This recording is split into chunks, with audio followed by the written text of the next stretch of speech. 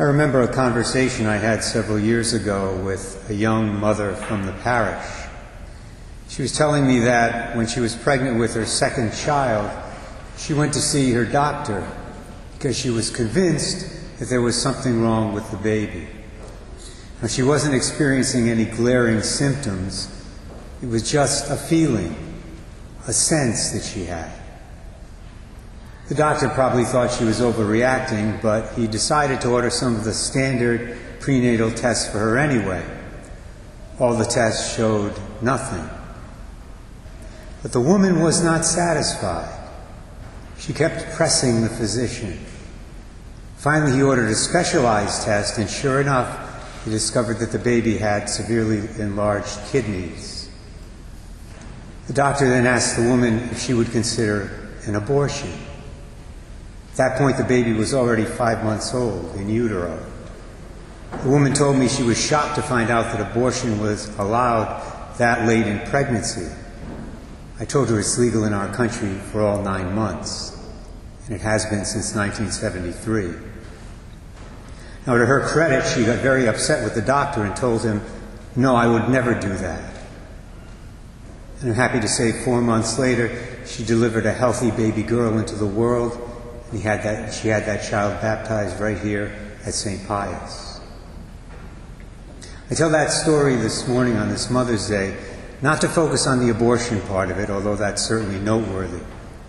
Rather, I tell this story because it illustrates in a powerful way how the deep natural bond is, how deep it is, the bond between a mother and a child, even when that child is in the womb. I find that amazing. This young mother discerned that there was something wrong with her baby, even though all the initial tests said otherwise. But she knew it. She knew it intuitively. By the way, how can people in the pro-choice movement have the audacity to maintain that abortion doesn't harm women? That's one of the biggest lies we hear every day, almost. Even if a mother doesn't want the child, this bond which is there by nature, this bond which is there by God's design, an abortion gets violently severed, cut off. That's horrible. That has to hurt emotionally, that has to hurt spiritually, unless the mother is hard-hearted or in total denial.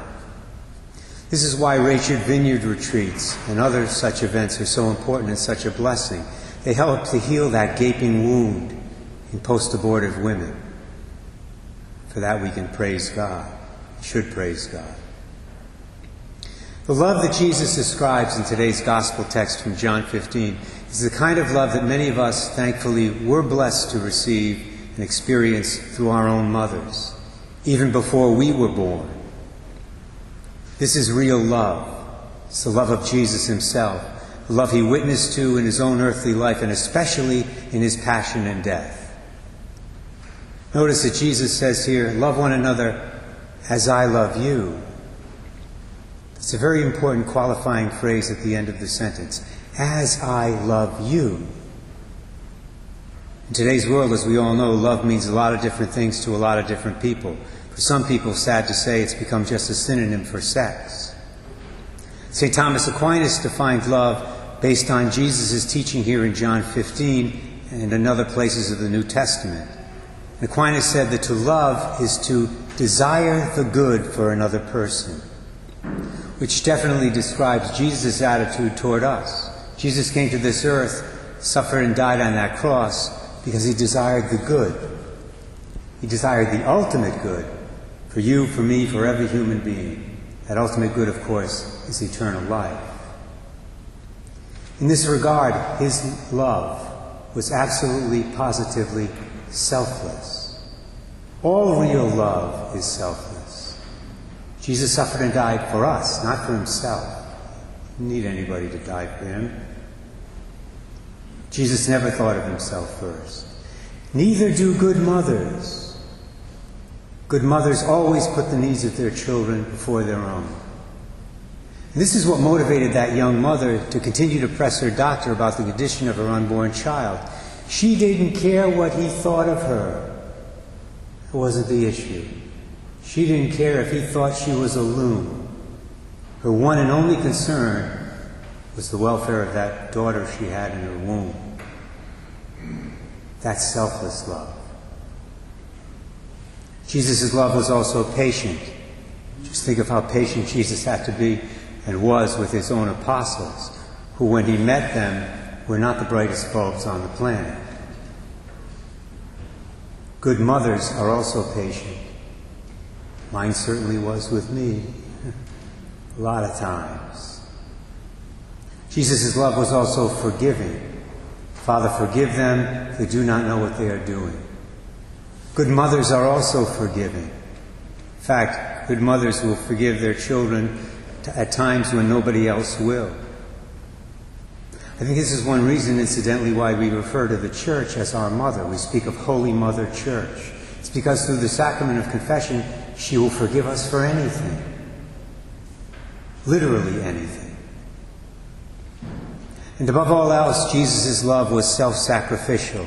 As we heard him say in today's gospel, no one has greater love than this, to lay down one's life for one's friends. The best visual definition of love that there is the one hanging on the back wall of our sanctuary. The cross, the crucifix. Now, I haven't done a scientific survey on this, but every mother I've ever talked to about this issue has told me in no uncertain terms she would be willing to die for her children if she had to. Every mother I've talked to has said that. No questions asked. And I believe those women. But this really shouldn't surprise us, given that very special bond that a mother has with her child by nature, by God's design, even before birth. Now, it's true, as we all know, not every mother does love her children with the selfless, patient, forgiving, self-sacrificial love of Jesus Christ.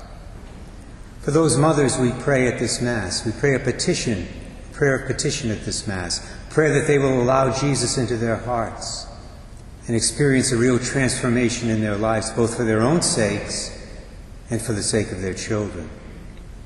But for the rest, for those mothers living and deceased who have faithfully witnessed to Christ's love in their motherhood, we, your children, offer a prayer today of thanksgiving. We thank the Lord from the bottom of our hearts for your presence in our lives. We ask Almighty God to reward you here and in eternity for all you have done for us.